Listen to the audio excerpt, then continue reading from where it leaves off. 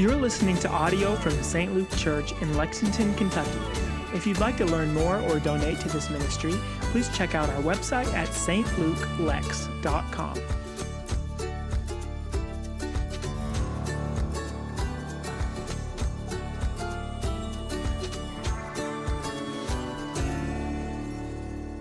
As babies, we're pretty much terrible at everything. We eat, we sleep, we poop, and then we cry. Rarely, though, has anyone ever seen a baby with feelings of inadequacy that they display. Yes? It's usually the parents. Why are they not at X percentile of height and weight? Why does somebody else's kid walk or crawl more quickly? Why did their child talk more quickly than mine did? And then we get bigger, and we start hanging out with other people, and they point out our inadequacies very quickly. Have you noticed this? All you got to do is make it to the first day of nursery school, and you'll find it. And we develop these feelings of insecurity that go with that. And the question behind all of it we're really asking is, why don't I measure up? Why am I not more like him or her? I wonder this morning, what are you insecure about in your life? What are the inadequacies that you feel you have that you struggle with? And you know what we've been talking about throughout this teaching series is that there are really two different ways to do life. There's a outside-in way to do happiness, where we get the right certifications, hang out with the right people, the right assets, the right affirmations, the right experiences, and the right titles, or the kind of conclusive inside-out happiness where we're happy with who God made us to be, and that's all well and good. And we say, of course, the inside-out is the way to go. We know that intuitively, but is that really how we pursue life? See, because I think our human tendency is to measure our own inadequacies and insecurities against other people. It's why we ask the questions we do. What do you do? Where'd you go to school? Where do you live? What do you love? Who do you vote for? And then all these insecurities and inadequacies start spilling out. And the way that we measure these things, or better yet, judge these things, we have a lot of great euphemisms for it now. Inventory taking, measuring, gauging, competing, the spiritual act of discerning. But in many ways, really what they do is fuel judging. And behind all of it, we're asking this question as we feel insecure or wholly inadequate: why don't I measure up? Now, to be sure, I don't think competition is a bad thing. In fact, I think the days where everybody gets a 7th place ribbon for participating, we really need to end those. They haven't done our kids any good. You need to learn how to win and be gracious, and lose and how to be gracious. The saying in the Ebel family household goes something like this: you don't have to like losing, but you don't have to act like a loser either. You got to learn how to win and how to lose, and more importantly, to recognize at the end of the day, whether you win or you lose, it really doesn't define who you are. That's something God alone gives us. We're always growing. And yet, where do we try to find our affirmations from? Other people. We put our sense of identity and self-worth in the hands of other human beings, which is a pretty dangerous thing sometimes, because of other people have their own inadequacies and insecurities and judge us against themselves, maybe so they can feel better too. I wonder this morning, what are your insecurities and inadequacies? I know I've got mine, and I imagine if you're honest with yourself and honest with God, you do too. And I wonder this morning even more how you've traded your happiness away for years, listening to that kind of stuff from other people. Whether it's a mom or a dad, a brother, a sister, a colleague, a friend, or the whims of culture. How have you traded away your own sense of identity, your own security, who you are? I think Jesus had plenty to say about this. In fact, listen to it from Matthew chapter 7 this morning. Judge not, that you be not judged. For with the judgment you pronounce, you will be judged, and with the measure you use, it will be measured to you. Why do you see the speck that is in your brother's eye, but do not notice the log that is in your own eye? Or how can you say to your brother, let me take the speck out of your eye, when there is the log in your own eye? You hypocrite! First take the log out of your own eye, and then you will see clearly to take the speck out of your brother's eye. Do not give dogs what is holy, and do not throw your pearls before pigs, lest they trample them underfoot and turn to attack you.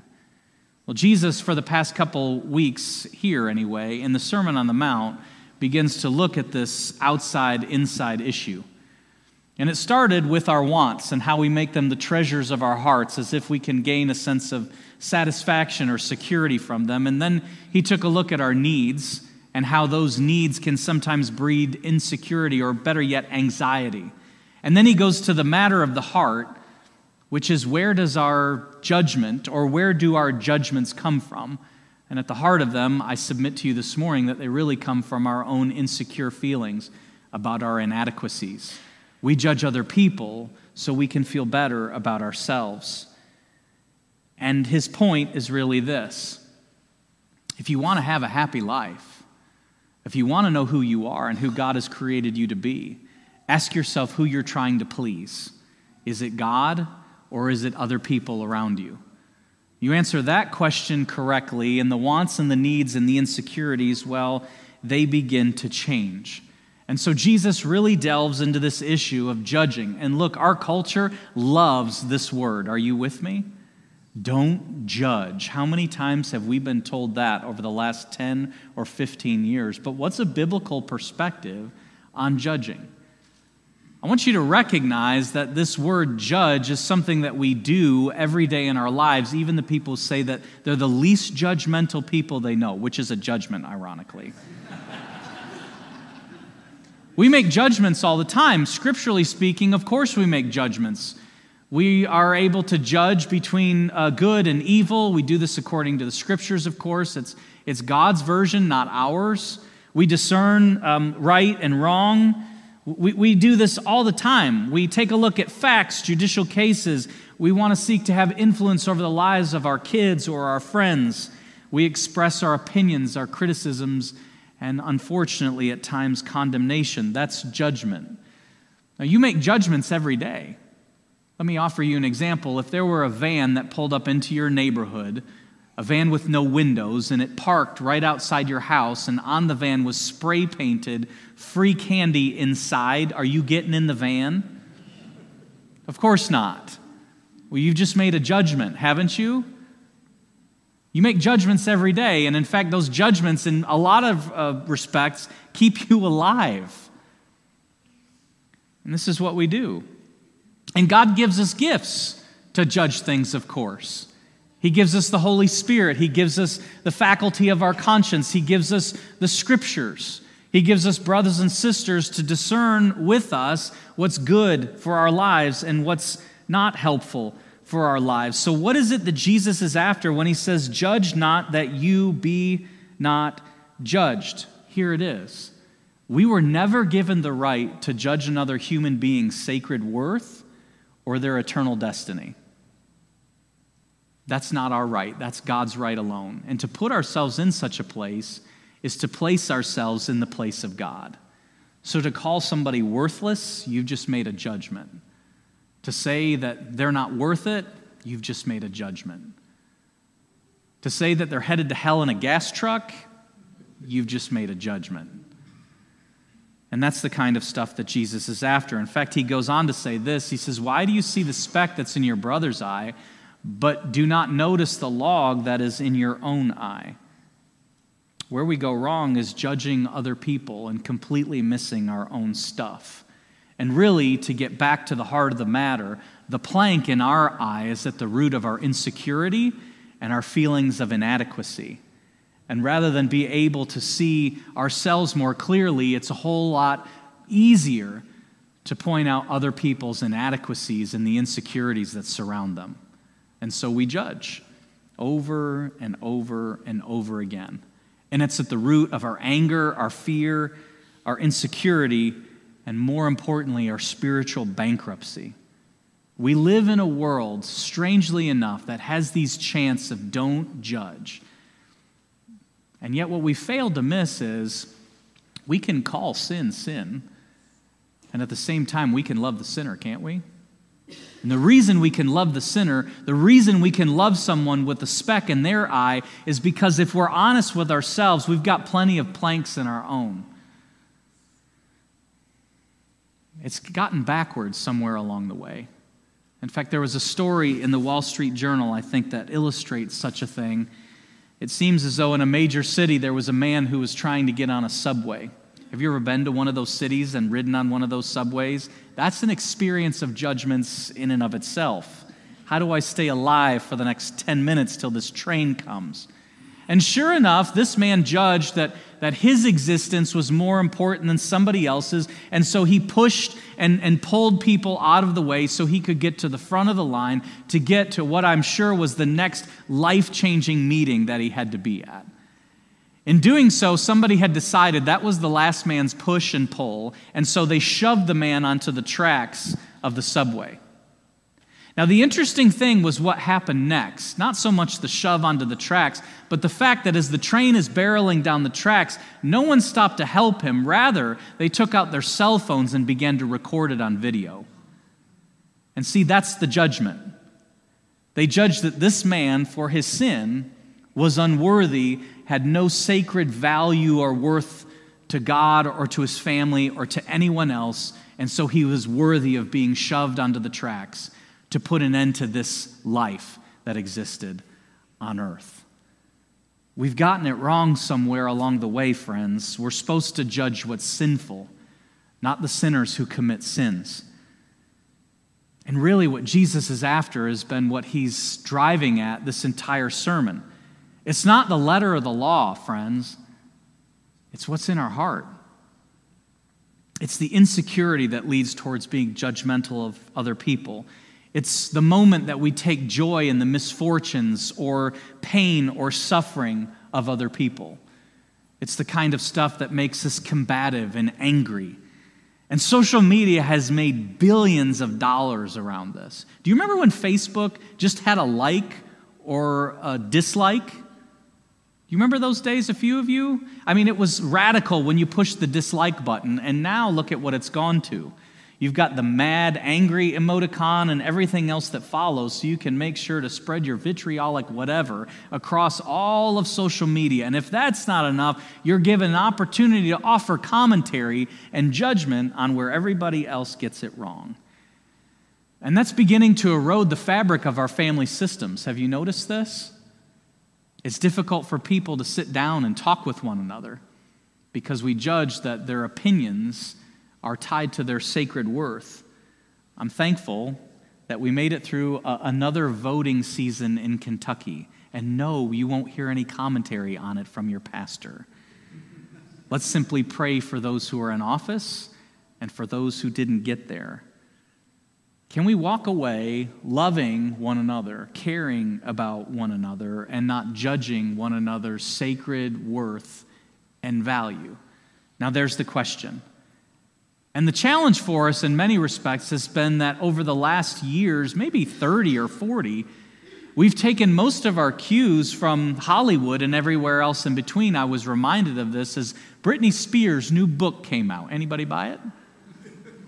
Didn't think so. But nonetheless, she wrote a book on her memoirs. And I began to think about this when she became big. I was about 22 years old, and I'm a lot older now. She's been doing her thing for a really long time. And as I began to hear some of the stories out of her book of memoirs, I wondered what's really at the heart of what's going on in her life. And so I looked at some of the lyrics to her music. I got to confess, I'm not really a Britney Spears listener. I'm more of a country music guy.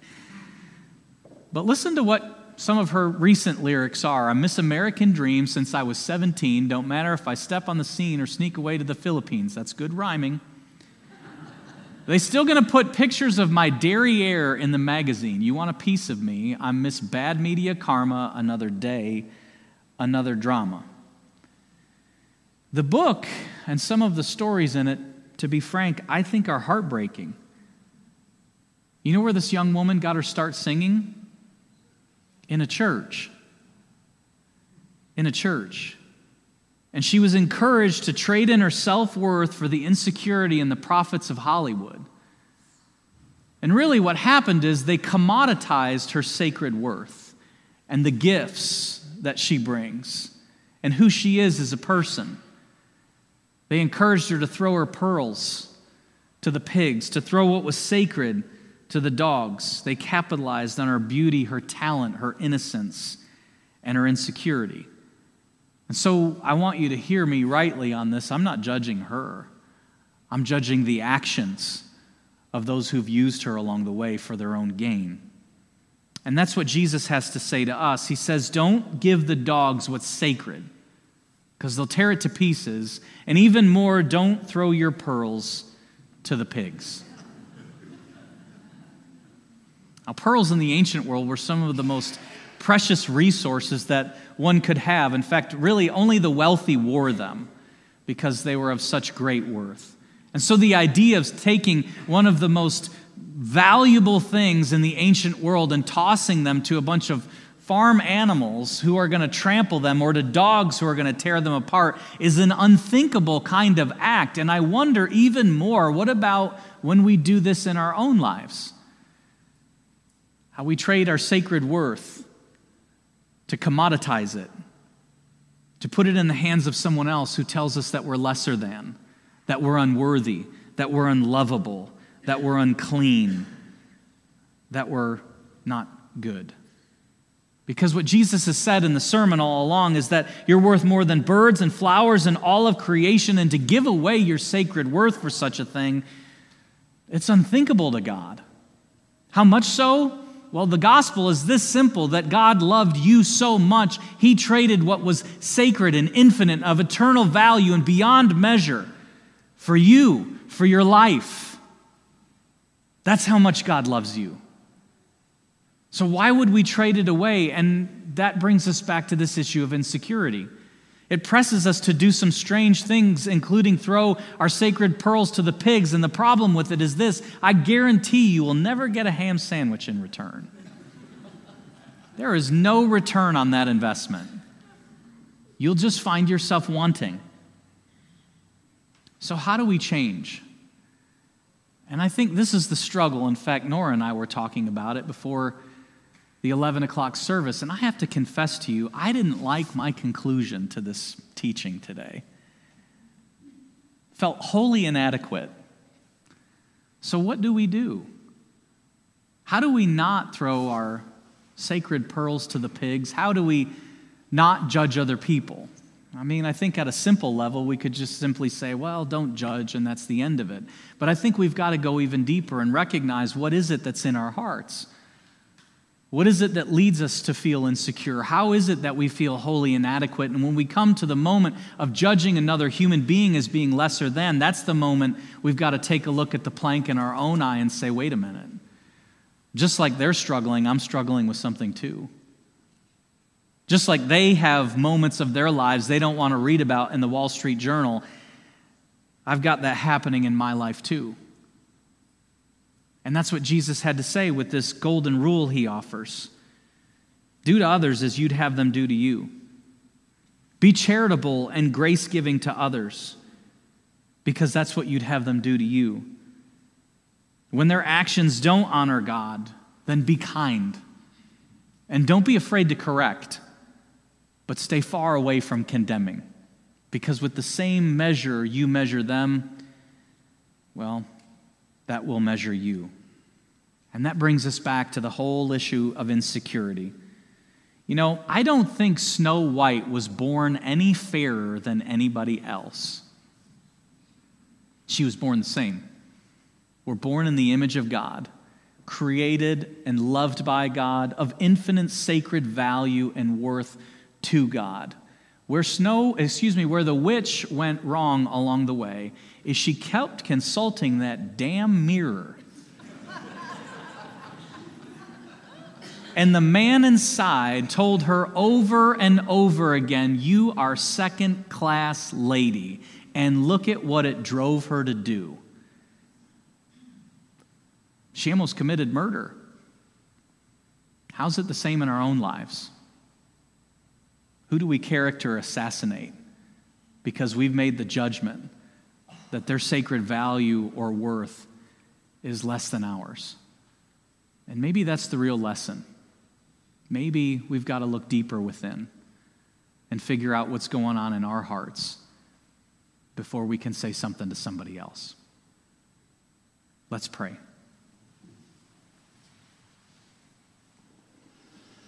God, you humble us with these words in so many different directions because we recognize, if we're honest, we are wholly inadequate and yet at the same time entirely loved.